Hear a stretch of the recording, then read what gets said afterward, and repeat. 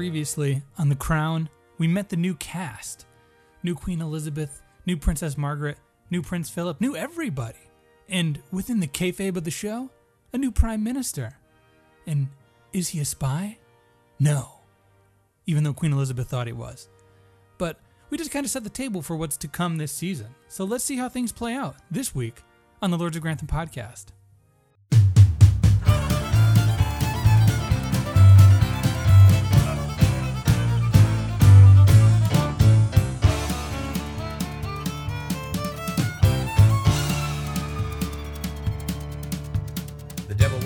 And we're back. Yet again, The Crown, Season 3, Episode 2. We're doing a little studying today. Going to school for Margaretology. Yeah. Are you familiar with it at all, Dave? I mean, yes, I am, as a matter of fact, now. Yeah, we learned today. We went to the School of Margaretology. And we'll talk about that in a second. But, Dave, is there any updates in the world about The Crown or Downton that we should talk about? Unless I missed something big, I don't think so. I think we're still kind of recovering from... A new Season 4 trailer for The Crown came out yesterday. Again, this is irrelevant to me. I don't know, no spoilers. No spoilers on history. That happened. Well, I don't know where the one picks up and the other leaves off, so I don't want to go... That's fair. You know. Well, spoiler alert, this season carries through to the current day. This current season? This current Season 3, yeah. So Seasons 4 to is 6 the future, are just going to be... Actually. Yeah, it's just going to keep going into the future. Project the Queen Elizabeth at like 105. They're going to have her hologram. They've already made it, and they're going to have it star in the next couple seasons. Then we can get Claire Foy back if it's like deep fake holograms. Why not? You know? I'm sure there's an audience out there for it. Us. I'd watch it. Yeah, why not? But nothing in the Downton Abbey world, right? No, it's pretty quiet out there on the Downton front. They're all just kind of covering their butts after Jim Carter went and spoke too soon. I mean, is it a matter of that he spoke too soon, or they just no one actually knows something, and Jim Carter thinks he knows something, but maybe he's mistaken? I don't know. Well, I guess we'll find out. But I did. We know there's a sequel being made. It's just like, is there really a script? I mean, come on. I mean, there's probably a script. It's Julian Fellows. He seems to have a million things going on. So if Julian Fellows had to choose who got the script, he's given it to Jim Carter first. Yeah, true. Well, I guess I would say probably Jim Carter over one of the busier actors. I'd just give it to somebody that can actually take the time and be with it. I mean, considering that Branson is such a big person in the movie, and how loose-lipped he is in all those interviews and stuff, I'm surprised anyone hasn't hit him up yet for any intelligence, you know? Yeah, who knows? I will say, on the Downton Abbey front, to follow up on something from last week, I watched the trailer for Jingle Jangle. Oh, what do you think? It looks bizarre. Again, this is the movie starring Hugh Bonneville, Forrest Whitaker. He's like fifth build. Ricky Martin. Ricky Martin as a puppet of himself. And a robot. This is a movie that is coming out. So it seems like Hugh Bonneville plays like an Ebenezer Scrooge, like someone who loans Forrest Whitaker money. But he looks like a nice guy in it, though. I guess so. I mean, he's fifth build, but he's fifth build, but he's the first person you see in the trailer. So it was Whitaker and a little girl. Then who's the bad guy trying to steal? Keegan-Michael Key. Keegan-Michael Key. That's correct. From Key and Peele. What an interesting cast. I love the drop though of, Academy Award winner Forrest Whitaker, Emmy nominee Hugh Bonneville. Puppet Ricky Martin. Yeah, Grammy Award winner. I love it when a movie like on its face looks terrible, but they really got to qualify it. Like, we got these actors who won awards, were nominated for awards at one point. Look, there's people in here who matter. So tune in. And we will. We will watch Jingle Jangle, A Christmas Adventure, in the next month or so. Whenever it drops, we're ready. Yeah, I mean, Netflix originals, we're watching one right now. And I guess speaking of that, do you want to segue into this episode? Yeah, let's go to school. Yeah, well, we don't quite start in school, but we start with a schooling of sorts. Tommy LaSalle, right? You know what? I'm back. Well, can he really be back when he's never left? Well, we'll get into it later, but LaSalle leaves a footprint in this episode. I mean, arguable, but you just start to think: do they just like this guy, this actor? Do they just like to have him around on set? I love Pip Torrens. He's cool. Because like, why do they keep bringing him back? It just like, I mean, he doesn't have to be brought back, but they do it anyways, and they create storylines around him. I think he carries a presence of importance to him that I think a lot of these actors don't quite care. I don't think Nadine does that. No, or Adine, whatever his name is. Adine, yeah. Right, and I don't think he's supposed to be viewed that way. But the thing that's bizarre to me is, does aging just not apply to Tommy LaSalle? Like he's like Doc Brown.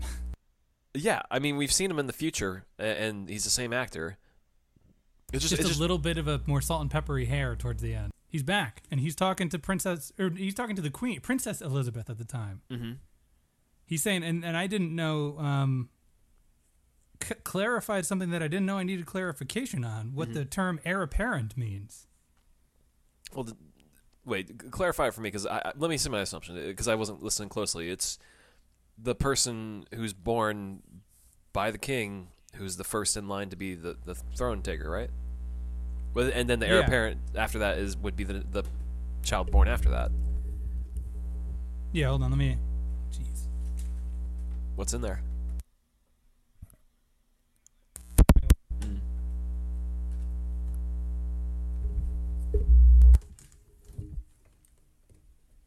It's not tangled up.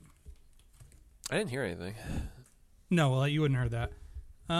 Yeah, so is it heir presumed and heir apparent are two terms that they use in this sequence? Yeah.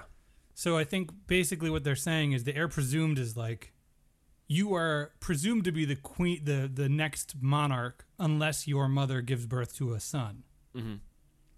And then becoming from instead of heir presumed to heir apparent basically means your mom's not having any more kids. Right, that's correct. So that ship has sailed. So this is one of those things you hear heir apparent in like business. You hear, in a show like Succession, you hear the heir apparent is the oldest son, but I'm familiar with the concept. It's just the finality of like when they can't bear any more children. I guess that's when it becomes finalized. I wasn't familiar with that. No. If only Downton Abbey had used that terminology in the episode where Cora gets pregnant and slips on the soap, we wouldn't be having this discussion. Yeah, that's true. Well, then again, I guess they never really closed the door on her being pregnant, right? Well, I mean, Downton Abbey 2, the movie. Patmore, what's her name? We'll see in the sequel. O'Brien closes the door on her having that baby for sure. Well, that one, but we don't know about in the future. That's true. I guess like 65-year-old Cora could. Stranger things have happened. Why not? They barely age in that show. So, anyways, back to this. Yeah. Elizabeth is taking this news, but it seems like Margaret wants this news. Kind of out of nowhere. I think we're planting the seeds that Margaret is always the showboat. Right. She's all about herself, not about the crown or anything. It's about her attention on her. I mean, she says that she thinks she could do it. She knows she could do it. She says can do it, wants to do it, was born to do it. She'd be good at it. It's like, yeah. Do you even know what the power means? Do you want this power? He's like, you don't even know what's going to happen to you. Yeah. Were you listening at all to what Tommy LaSalle was saying? No. Well, I mean, she was outside the door. Margaret was pacing. Right. She was not listening at all. Man. But this is a fun little flashback beginning. Also, I don't think we've seen these actresses before as their younger selves. Like, we've seen flashbacks, but not these two girls. I don't think we've seen flashbacks to them as teens, like kind of kids, right? Yeah, because as we see young Jared Harris, darkened hair. I like the idea, though, as you get older, you start to do flashbacks to older versions of yourselves. Like, I don't think about when I was 5 anymore. I think back to when I was 13. And then when I'm going to be in my 50s, I'll start thinking about when I was in my 20s, Then they'll bring back Claire Foy. Right, exactly. In the last season. They'll come back around eventually. Yeah, so we see that sort of flashback to set the tone that Margaret wants some of that power. She kind of wants to be the center of attention. Which, I don't know how you feel about this, but it feels awfully convenient for whatever they're constructing this episode, because there hasn't really been so much as like a whiff of that over the previous 2 seasons. And I mean, we see that she's she feels cast aside for sure, but we never get any sort of clarification as to what and why, you know? Yeah, I mean, I think there's a little bit of understanding that her being second in line means she doesn't get her own way, and we see that with Townsend the entire time and her frustrations there. But it never leads me to think she wants to be the queen. She just kind of wants to. Yeah, that's what I think. We are in agreement on that. Yeah, so it's a bit of a turn, and just knowing from what I know of her public persona, she was a bit of a playgirl. So like it seems an odd alignment a little bit. Yeah, but you wonder how much is the symptom and how much is I don't even know how much is because she is second fiddle and how much is because she is truly destined to be that kind of person. And how much is it Peter Morgan trying to put some pathology into something that doesn't really need it? Yeah, I guess who knows? The only way we'll know is when we get to interview Queen Elizabeth, which is happening maybe pretty soon. Yeah, we're next in line to talk to her, I think. Mm-hmm. We're the heir apparents to the interviewer, right? That's how that works? Yeah. Heir presumptuous or whatever it is. Yeah. Heir in our dreams. So what is going on with Tony and Margaret at this moment, Dave? They're going to the U.S. of A. Just a nice casual trip to see the whole country. Yep. A little press tour to see all of the country, and then at the very end it seems like Tony is going to get a little day or two to himself to promote his book of photography in New York. Mm-hmm. It seems to be understood on their end, at least with Elizabeth and some people, that things aren't going too great between them. Mm-hmm. And there's hopes that maybe this trip will help to bring them closer together, make him happier. Yeah, I can see, that's kind of, I feel like the royalty use trips as a way to sort of cleanse the soul. Yeah, let's go to Africa. They send Prince Philip on that boat to sort of tame his wild ways and give him a sense of responsibility. Yeah. They send Margaret and Tony to America to fix their potentially broken marriage. I mean, isn't that what we all need, especially in this year, a change of scenery? Yeah, send the Lord to Grantham to a worldwide tour for 6 months on a royal plane. Well, actually, not a royal plane. If you're Margaret and Tony, they're sitting first class in a commercial flight. Yeah, good for them. Yeah, even though they clear out all of first class, so it's not like they're really slumming it. Mm-hmm. And it's funny because Elizabeth says, or was it Margaret gets annoyed that Elizabeth reminds them to be good and kind to one another. And when they're talking about this, Tony Armstrong says to Margaret, "You and I are complicated." and she's going on about he calls her like there's something about number one versus number two, and he's like, "Of course you're number one, Margaret," but it's just like just hearing these two people speak, it just sounds like no one I ever heard in my life speak. Like, who in a relationship says like, "We are complicated people. This is why we have relationship issues"? It's like, all right, like we're on some kind of fictionalized tale on a television series about our lives. Way to think so highly of yourself to say out loud what your damage is. But we get the picture. Things aren't going too hot with them. He's a little less jazz handy this episode, Tony. He's very reserved, actually, all of a sudden. He seems pretty beaten down. Yeah, that's accurate. It's playing second fiddle to the second fiddle. Must have its... Right, and there's only so many people you can have in a choir, right? Yep. So many fiddles in the orchestra. Exactly. Are there fiddles in the orchestra? Well, I mean, they call them violins, but a violin is a fiddle, right? Is it? Or a string instrument? I really don't know. Well, when The Devil Went Down to Georgia, that looks like a violin, but it's a fiddle. If there are any fiddlers or violinists listening, please clarify what the difference between a fiddle... When there was that movie, The Fiddler on the Roof, what was he fiddling? On the roof. He was fiddling a fiddle. You sure? What was that? Yeah, the guy in yellow card, a fiddler. Really? Okay. Well, a violinist, technically. Okay, we've gotten way off the course here. There's not even any fiddles in this episode, but there are a bunch of people. Yeah, there's pianos and singing and dancing. Metaphorical fiddles, yeah. Not literal fiddles. Mm-mm. But we see a but bit. This is kind of a one kind of two-pronged but one plot episode. Mm-hmm. And yeah, well, I mean, Do we want to hop to the other side of it? Yeah, sure. We got Lyndon Baines Johnson here. Yeah, Lyndon B. Johnson. He's a character. Yep.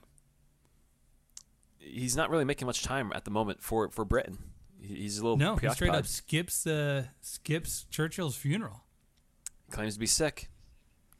And Might have been. England needs America to lend them 800 £1 million pounds to level out the value of the pound itself, correct? That's correct. Are you Dr. Evil there? 800 million. Well, I was going to say 800,000 pounds, but it's like, that's less than £1 million. That's really not that much of a bit. I can help you out there. Like, yeah. Yeah. Let's do a Kickstarter for that. Right. President Johnson, quite the character. He comes in saying, no, screw the Brits. I don't like them and never like them, and you can't screw a man in the ass and expect them to buy you flowers.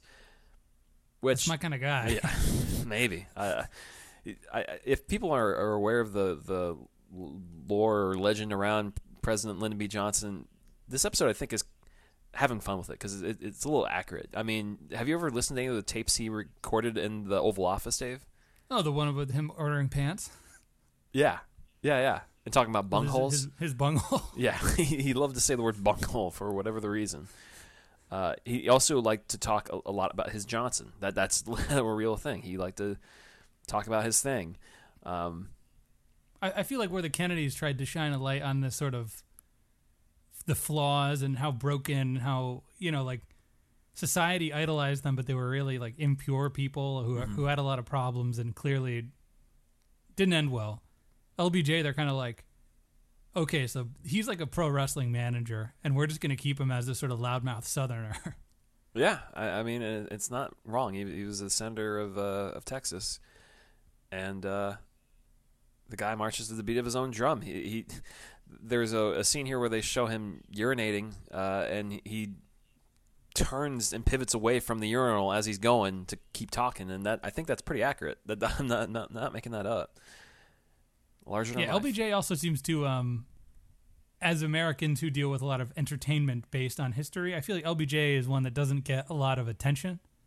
Right. I mean, he's not JFK. He's not, even like Reagan gets a lot of, maybe it's just because generationally he's just a little before our age. People are Yeah, I mean, he's overshadowed by two colossuses in terms of JFK for how beloved he was, and then Nixon for how evil he was. Yeah. And really, his lone claim to fame is that he put us in a war that we never should have been in and really hurt our country, and that's probably why people don't think or reflect on him much. Hey.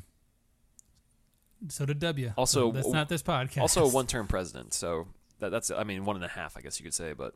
Mm-hmm. Yeah. So anyway. But we get this isn't like JFK where he's like a two-scene showman. Mm-mm. He's a pretty big deal this episode, LBJ. Yeah, I mean, the debt of Great Britain hinges on America bailing them out.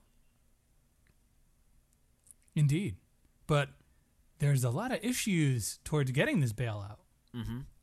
The Queen really wants an audience with LBJ, but he's not too keen. And Wilson, rather, he won't talk to Wilson. So Wilson goes up the ladder and says, Liz, Your Highness, we need some help. Yeah. In these past scenarios, we've used the royalty to really help kind of get things over, to win people over. And LBJ's like, screw the Brits. I ain't going over there, y'all heard? Yeah, I mean, they invite him to a weekend shooting at Balmoral, and he's pleased to hear that JFK never got that kind of time, that personal time with the royal family. But he quickly comes to terms with the fact that that's a long flight. It's going to be cold. They're going to keep me somewhere that's probably old, dingy, and not fun. Yeah, he's at a haunted castle. Yeah. So. I ain't going to no damn haunted castle. So he's not buying. He's not doing it. But what's the way to get him? Well, before we get to that 1 second, though, do we want to note that in terms of consulting on what to offer him, that first offer of the trip to Balmoral for a shooting, who was among the people that the Queen consulted with? I'm back. Better than ever. It's Michael Gregson. Another Edith X. I was like, oh my goodness. As Martin Charteris. He's back. What a I guess the logical adjacent move. I mean, we talked about this before, Dave, but I think the next logical step is to get Sir Anthony as the oldest Charteris. I mean, at that point, just keep aging them backwards. You know, you start with Birdie, you go on to Ben Button. Yeah, why not? Doesn't get to do much in this episode, but we see him. Well, we know these Downton Abbey actors are not really high demand, unfortunately, for a lot of them. I wouldn't be surprised if Spratt shows up in some episodes. Sure. But another thing where the show just throws these people at you, and I don't know if they expect you to know who they are, but it's like, I mean, other than us... It's a cheap pop. But other than us knowing him, how do we know that's Martin Charteris? How do we know that's Birdie Pelham, really? What do you mean? Like, they don't say his name. He's one of the consultants. Yeah. He's standing how do we know he's Dean. Martin? And how do we know that the old bald man with the mustache is a Dean? They don't make it clear, but I think it's implied that when you see this group of servant men lingering around the Queen, one of the three's got to be him. The Three Amigos. I also like to think that there's just a working assumption out there that we have IMDb open to consult for all our character purposes and everything when watching. Well, I mean, I just popped big. I was like, oh my god, it's got to be Michael Gregson. He's back. The Browncoats didn't get him. He's alive. What if he just looked right at the camera and winked? Oh, that'd be great. That'd be delightful. He's in on this committee that's going to offer LBJ this hunting trip, of which he denies. Yeah, so that's pretty much all he does. That's pretty much it.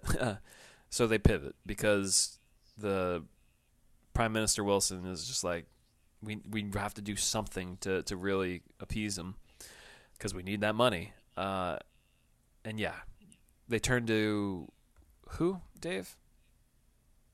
They turn to Margaret and Tony. Because they're already there. They're already over in the U.S. They say, why don't you go? Yeah. And Margaret says, no thanks. Well, let's recap for a second. Click. What has Margaret been up to since she arrived in the U.S.? Oh, she's partying. Yeah, she is out on the town, drinking up, smoking everywhere she goes, just living life. The dream. Yeah, fancy, nice places and everything. She's being doted on. The press is really saying a lot of great things about her. You know, she's relatable. Well, they say that if Queen Elizabeth is a black and white film, Princess Margaret is color. Yeah, and that's where the Margaretology comes from, you know? Just that whole carefree living that people want to emulate.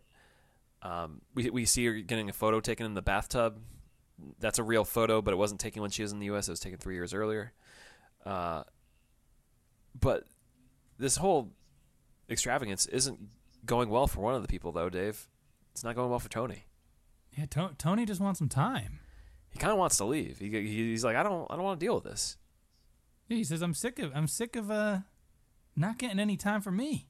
Mm-hmm. I want to be in New York. And she calls him out, saying like, is the real problem that no one recognized you? And he says it's not easy being second fiddle to a pygmy princess. Oish. Don't say With that. With his jazz hands flailing. I'm not gonna be second fiddle to a pygmy princess. So she wants him to put aside his competitive narcissism. And he's not about to do that. And then she just starts coughing up a lung the next day. She's exhausted. Mm-hmm. I was even reading in her exploits there in the U.S., she famously snubbed the Cleopatra actress. What's her name? Very famous actress of the 1960s. Well, good for her. Well, it was Tony Burton and Elizabeth Taylor. She snubbed at a restaurant, which is like huge. And I think it was infamously like her whole trip to the U.S. was like kind of seen as like, oh, she's just making a fool of herself on some level, that of Margaret. So apparently not, because she does some good work. Yeah, I mean, because Elizabeth says, she says this is what you got to do, mm-hmm. and then Margaret says, no, this is Tony's time in New York to put his book out and have his book out in the world, mm-hmm. and she hangs up on Elizabeth. Yeah. So Elizabeth has to rethink her plan for getting Margaret to agree to this. And so she writes a letter to Tony. Well, she doesn't really rethink it. She just says, this is the demand.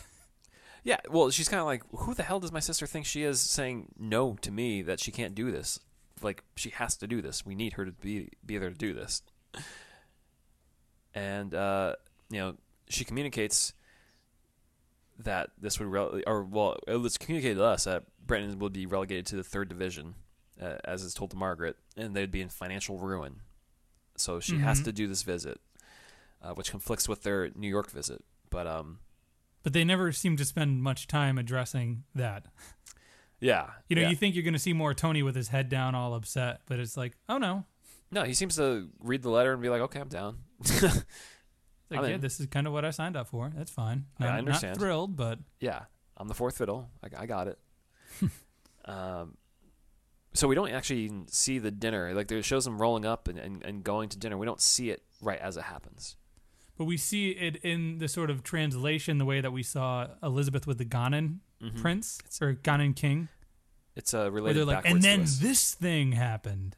Yeah. And it shows Margaret subtly talking trash about JFK, saying he was a bore, right? Something like that. Right. So the prime minister doesn't even know where to begin when he's talking to Elizabeth.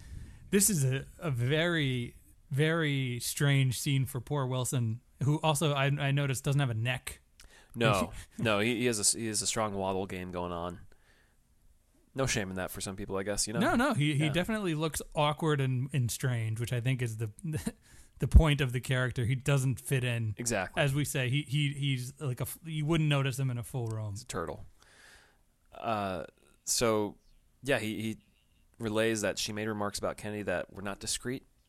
We see that Margaret claimed that she was underwhelmed by meeting JFK. Yeah, and we see, everyone in the room kind of goes quiet. There's a record scratch. And then I forget exactly what it is, but something picks the room up. It's very silly. Yeah. And Margaret kind of confides in Lyndon B. Johnson that, she understands the frustrations of being the number 2, which he may understand. Who does number 2 work for? Yeah. She calls herself the Vice Queen. And then she kind of playfully says, but I'm not a Vice Queen. Like she doesn't have vices. That's how I read it. But and he agrees unreservedly. And then, holy moly, does this unfold? Yeah, I mean, he chimes in saying that Jack Kennedy would have skinned his mother for like attention or whatever, or for his role. LBJ is on fire this episode. Yeah, he's having a ball. And as is described to us, almost very comedically, this led to a drinking contest, which turned to a limerick contest, and that was off color. And then we hear a bunch of limericks that are rolled off. Dave, you want to take one of them? I didn't write them down what? Because I was... No, I didn't write them down. I was enjoying this episode in the moment. I wasn't pausing. There was a woman from Delaware who liked to make me laugh in her underwear. Her bum and everywhere. That's Margaret, not me. Okay. Once was a man from Wisconsin, blessed with a big Johnson, and Wilson clarifies there was no actual follow-up to that line. That was just his entire limerick. Yeah. There was a lady from Dallas. This is one where he didn't want to say it. I know everyone listening has just heard the episode, but just so we reconfirm that you heard what we heard. There was a lady from Dallas who used a dynamite stick as a phallus, and they found her vagina in Carolina and ass in Buckingham Palace, and that's Margaret. Yeah, and the people go nuts, cutting promos. They start dancing. That's how they react. Everyone just starts to dance, Oh yeah, and there's a musical number in this. There's the anything you can do, I can do better with Lyndon Johnson. They're really getting into it. I mean, it ends with her giving him a quick peck on the lips, and he's like, oh yeah, brother, Johnson, Lyndon. Yeah, they're having a good old time, and Elizabeth is kind of mortified by all of this, and kind of I think half expects to be told that nothing's going to come of this. They're not going to agree to anything, but quite the opposite. LBJ's like, take my money, brother. Yeah, where's the checkbook? Open the checkbook. And they partied until 4:00 in the morning. I don't doubt it. Fun people know how to have fun. I can't even do that anymore. When you're with the president and you're with the royalty, why not? I'll stay up till 4 a.m. Let's do it. Yeah. Donald, Nope. call us.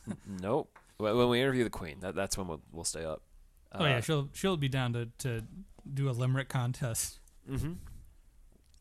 Yeah, why not? It's funny though, because like the way they play the scene, I think it really gets at how Olivia Colman's playing this role a little bit differently than Claire Foy, where Claire Foy is like always felt to me like very reserved the entire time, and that fits with her feeling the pressure of being the Queen and being new to this role and everything. But I feel like there's a touch of lightness to the way Colman plays it. There's a little bit of levity to her, like almost saying like she's open to being humored a little bit and listening, and I don't know, it just she doesn't seem so serious the entire time, and so when news like this comes along, she's kind of lived in this role for a little while. Yeah, so like when she hears this stuff, it's not shocking. She's just like, oh, I see. I see. Yeah. So, yeah. Anyways, Margaret flies back. And Margaret's like, I did it. She said, I'm back. Mm-hmm. Queen is grateful. And she says, why don't you start giving me some more of these duties?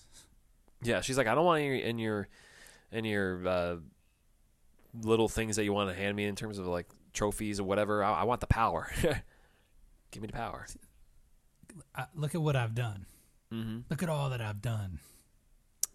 Yeah, she wants the responsibility, and Elizabeth she's primed to give it to her. Like, why not? Sure. I mean, you succeeded here. Maybe there's more opportunity out there for you. That's true. Until from out of the woodwork, Prince Phil. Yeah. Standing by the fire. I mean, Elizabeth talked to Phil for a moment saying, like, I can't believe this stuff happened. But, hey, it worked out. And Phil's now, like, you know what? I got to tell you a story. You remember that time I got drunk with Tommy LaSalle? Who can't forget that? and he's like, the best is he's like, remember that time that I drank all night with that bore Tommy LaSalle? Like, he insults Tommy LaSalle. Mm-hmm. And he says, for every serious member of your family, there's a goofball. Yeah. He says it a lot more eloquently than that. But he's basically saying, for every yin, there's a yang, Liz. So your dad was serious. There are two-headed beasts. Yeah. There are two-headed beasts currently between Elizabeth and Phil, and there ain't no room for another one. And especially given the odds that there may be a lump one in their myths, based on how the genealogy goes. But he basically says, you think this flashy person is going to be the one to make the change? No. Look at your uncle. He's a Nazi. Yeah. So you got to be careful of who holds the power. Impressive promo from Phil. Yeah, he reminds her what's up. But I do like that he's like, I have never told anyone until this very day what Tommy LaSalle said to me. And it's like, did you just not tell anyone, or did you just not remember because it was a drunken night? It's such a strange thing to say. Yeah, I just don't get it. Why Tommy LaSalle is like brought up so much, and like maybe someone can correct me with history, and I'm wrong on this, but he plays such a heavy role in this show, and I just can't imagine this guy had that heavy of a role being brought up in their day-to-day lives. I don't know. And so Elizabeth walks out, and the look on her face says it all to Margaret. She's not going to get the power that she wants. It's such a strange scene. Like it feels like a who did Mission Impossible 2? Like John Woo, is that his name? Yeah. With the weird slow-mo where there's like just a look on Margaret's face, and Queen Elizabeth is like trying to avoid eye contact, but there's wind blowing and they're outside. It's very strange. Yeah. I mean, it gets the point across. Like, she reads the face and she's like... Oh, it definitely does, but it's so exaggerated. Yeah. So that's pretty much the episode. We get another flashback to Tommy LaSalle telling Margaret, like, this ain't... You ain't the queen. Yeah. You're the sister. So... He says, wait in the wings. Learn to deal with it. And yeah, that's pretty much the episode. I mean, we see her taking her eyelashes off at the end and staring at us like it's supposed to tell us something. What did you think of this episode, Dave? I thought it was really good. I thought that fun. it was. I think we're establishing Helena Bonham Carter as the powerhouse that Vanessa Kirby never got to be, unfortunately. Yeah, no, that's true. I just take issue with, and it seems like I may have been teeing this up, but or even kind of saying it earlier, but like I just take issue with like this characterization of Margaret. Like I just don't ever see how she could have she wanted this power. I mean, I can understand how you can be envious of your sister when she gets all that she wants and stuff. But for someone who's been so freewheeling from what we've seen and just kind of doing what she wants anyways, especially after the whole Townsend stuff, I just don't see how all of a sudden we're trying to bring it back to, man, I wish I had that power or something to do. And maybe it speaks more to her marriage and where she is in that marriage. Mm-hmm. I don't know. It just seems like an odd take. I mean, I don't doubt that it's rooted in reality either, because, you know, it is. You're playing second fiddle to the one of the most iconic faces at any given moment in the world. You know, she keeps saying, I want my face to be on the 20-pound note or whatever it is, that quote. I don't recall exactly, but right. I mean, she wants the fame. I don't know if she wants the actual role. And she's definitely born for the spotlight in a way that Elizabeth is not. Right, that's very fair. Yeah. But how much of that also comes with inherently being not in the spotlight, unable to have it? As I said, we were not born equal. Right. Yeah. So but I did enjoy the episode. It was LBJ was a lot of fun. Yeah, LBJ. I forgot the actor's name, but he's a Clancy busy man. Brown. Clancy Brown, like that. He's one of those that guy actors. Like you recognize him. He's Mr. Krabs from SpongeBob. Oh, really? Because I recognized him from Starship Troopers was the thing that I immediately recognized him from. Yeah, and I had to go on IMDb, and I was like, "Wait, Mr. Krabs." He's in everything. Mr. Krabs is Lyndon B. Johnson. So the only thing about this episode that's not accurate, and I feel like it's pretty obvious when you think about the episode for a second, they condense a lot of the American-British relationship. There's no reason that Queen Margaret had to be the linchpin for getting this deal done. Mm-hmm. I mean, Britain did not need this money within a week. It's not like it had like shown up overnight like, oh man, I got bills to pay. Like, yes, it is on the record that Margaret visited the White House and they had a dinner and everything. But it's not because of that they got their money back, and nor was that like the main like push to like get the money. Like that entirely was fabricated. And I think that's pretty clear when you think about it. It's like, wait, why can't the Queen fly over there like next week? You know, like it's just think about it for a second. Like the Queen could easily make her way over there. They don't need this. It's not like she has a job per se. That is her job. Yeah. So, I mean, whatever. The show has its way with it, and it ends up being more fun all because of it. Yeah, and we'll take it. It was good. Yeah, it's fun. Yeah. So, rankings? Sure. Who do you got on the bottom? Who's number 3? I got JFK. The dude's barely been dead for like a year or so, and they're already besmirching his legacy and everything. That's fair. Rest in paradise. We already know he's an evil man. Yeah. and he is a low-ranking individual on our overall power rankings. Mm-hmm. So just shove some more dirt keep throwing on his points grave. at JFK. Yeah. Why not?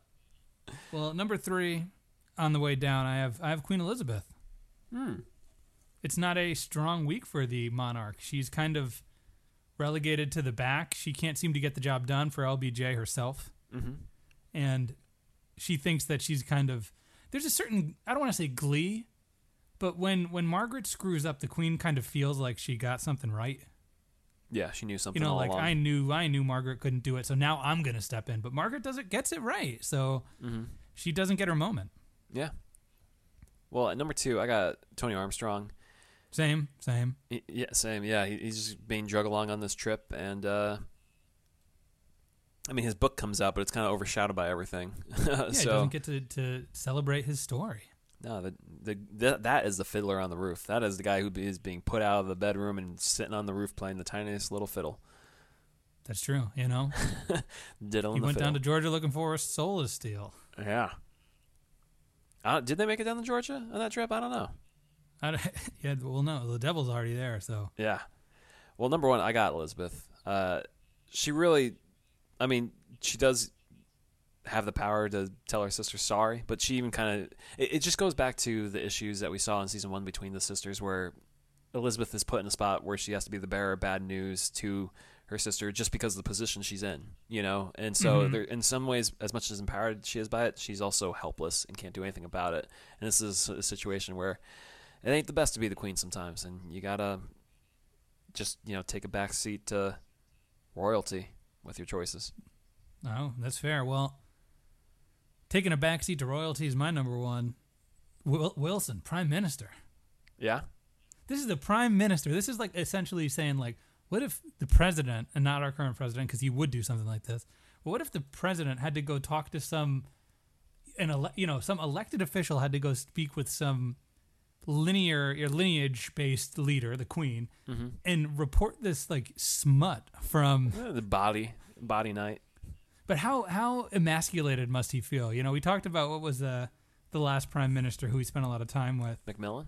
Macmillan, like, he never had to go to the queen and be like, well, your sister's made this dirty joke. And there's Elizabeth at even one point has said, you've already started saying it. Just finish the limerick. Yeah. I want to know what happened with this dynamite. And not to mention, he couldn't get the job done himself, so he had to pass it off to royalty. Well, you know what, Dave? Let's just go to the upper rankings, because at number 3 I got Prime Minister Wilson. He got the money. He secured the bag. Okay. He wants his donut. Yeah, he wants it. So they needed $800 million, and he said, I got an idea. Get that sister of yours in the White House at dinner, and we got the money. He shouldn't get any credit for that. He came up with the idea. He passed the buck. He passed the buck enough for the job to get done. But it's also something where you have to consider, I don't think Elizabeth would ever suggest that, because she doesn't have the faith in Margaret to actually pull this off. And, you know, Wilson knows enough that, like, look, we want to get this done down. We want to get it done quick. She's there already. Connect the dots. Let's do it. So, got the money. Okay. Well, my number 3 is a sentimental number 3. Mm-hmm. You come in, you cut a promo. Oh, get out of here. You get a flashback where Philip says, remember that time? Yeah. This guy cut a promo? And then you end the episode with another promo. It's Tommy Lascelles. I mean, you like the guy a lot. All right, good for you. There's no denying what he says gets through, and he sets the tone. And then his words by way of Prince Philip stop Queen Elizabeth from promoting Margaret. And then he gets the final thing where he's like, know your role, shut your mouth, wait in the wings. Get out of here. Again, this is also coming from Phil, who may be half remembering something from a drunken, boring night. Who cares? Okay, all right. If someone attributes something that changes the course of history to you when they were drunk hanging out with you, you get the win, even if you didn't do what was done. Well, hopefully it's only good things that come out of those stories. Right. Well, it is for Tommy Lascelles. Yeah. Well, you got a number 2. I got Margaret. Me too. She pulls it off. Well, let's get. Who's your number 1, Dave? It's got to be Lyndon B. It's Lyndon. He just has a good time with the royalty. He's got enough money to throw away. He flexes so hard on the Brits. Yeah. Oh yeah. He tells them what's up, and he's like, I didn't want to go to that boring old man's funeral. Yeah. Y'all didn't help me in Vietnam. Yeah. It's an excellent decision I'm making for the history of my nation and ethically speaking. We'll see how that turns out. We don't know yet. But I'm just going to go piss on my chief of staff right now because I can. I'm the president. He just comes in swinging. You know, after they made America look like a bunch of buffoons with JFK and addicts and just losers. Yeah. LBJ comes in stinking of Texas.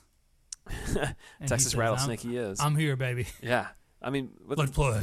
But let's circle back to Margaret, though, because, look, she'd be number 1 if it wasn't for the fact that she doesn't get more power, which is what she's craving this whole episode. She wants that power. She does not get it. Gets a little bit of the taste, and kudos to her for getting the job done and entertaining everyone around. Indeed. Good job, Margaret.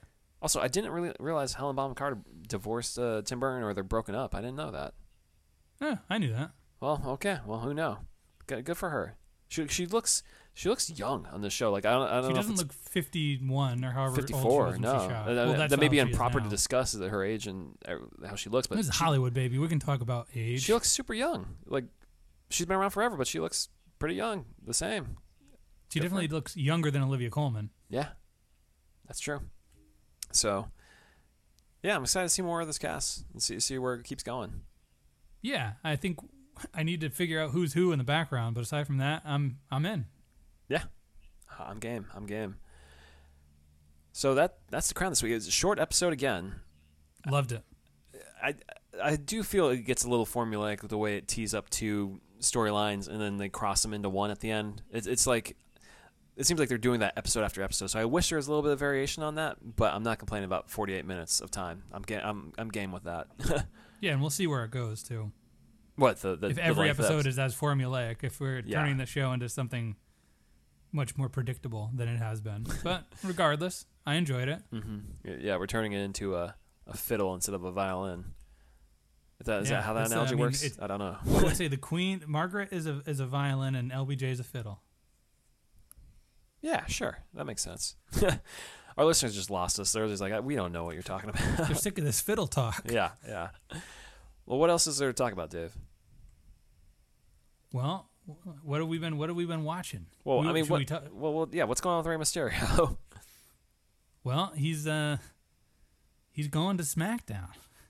And the first question I asked, because we heard Seth Rollins is going to SmackDown. The first thing I asked, well, is his son going there or is Rey going there? They're both going. Well, do you see Seth Rollins, speaking of cutting promos, had a little promo where he's like, I'm finally glad to be rid of the Mysterio family. And then not but like an hour later, the Mysterio family get drafted. Yeah, just to rewind it back for people who don't know what the hell we're talking about. The WWE runs a draft sometimes where they move their talent to 2 different nights for whatever the reason, for ratings pops or whatever. To keep ratings pops, to keep the product fresh. Yeah. When, fresh matchups and faces. So for a moment we thought Seth Rollins would be in a new storyline and not dealing with the Mysterios, but no, the entire family got drafted. So this is a bizarre draft where one person could get drafted at that time. Families can be drafted, tag teams, and packages, not just that, stables. Not only did Seth and Rey and Dominic Mysterio, but Seth's potentially former underling, Murphy, who is in a relationship with Rey Mysterio's daughter, also got drafted to SmackDown too. So Separately? They're just taking this whole thing. He got drafted separately? Yeah. Huh. So the whole gang, it's like, let's just take this whole thing and move it to Friday nights on Fox. Because you know what people want to see? They want to see this family drama that's going on. They want to see this 46-year-old Mexican guy with a mask with one eye get tormented by this evil man. 33-year-old super fit crazy man. All because Rey Mysterio said, congratulations on being a father. And that's that in the world of WWE. Dave, you watching any other TV? My coworkers basically peer pressured me into giving Schitt's Creek a shot. Oh, okay. I know it's kind of like the Parks and Rec of this year, the Brooklyn Nine-Nine of this year. It's kind of the talk of the town. It kind of swept the Emmys, right? It did, yeah. Everyone loves it. I know people say season 1 is tough to get through. I watched like 3 episodes in a row. Yeah, no. It's that 20-minute network show. It's like boom, boom, boom. I'm done. Yeah, I watched the first 2 seasons, and they were fun. Like, it's a pleasant show. It didn't have me like dying laughing. There were some funny moments. I get why people like it. Yeah, it's good. Yeah, it's just fine. Yeah. What about you? What am I watching? I can't keep. I mean, Lovecraft Country. Just keeping up with that. I watched this week's. The Boys season 2 wrapped up. Great wrap on the season. That show's crazy. It is so crazy. It is wild. I'm 5 or 6 episodes into season 1. It is bananas. Season 2 gets even more bananas. But that's pretty much it. Just staying on top of those things.